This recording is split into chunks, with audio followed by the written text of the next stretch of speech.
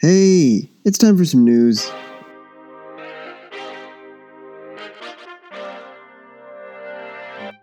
Starting with Sears, your favorite store for what do they sell? Apparently, they're literally selling their stores. After filing for Chapter 11 bankruptcy last month, they've released a list of over 500 stores they're hoping to sell.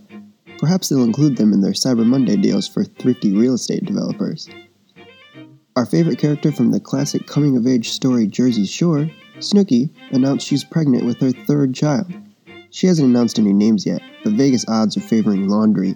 GTL all day, baby. What's up? Or perhaps Here, to accompany the first two, Cabs and R.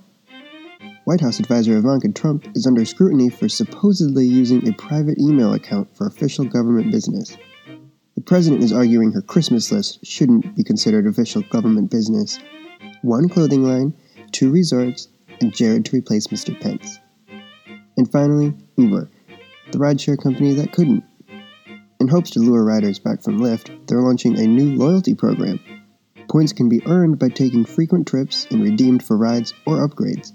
Points can also be lost by asking your driver, "Busy today?" And hey, that's it for today. But stay tuned for more news you didn't know you needed.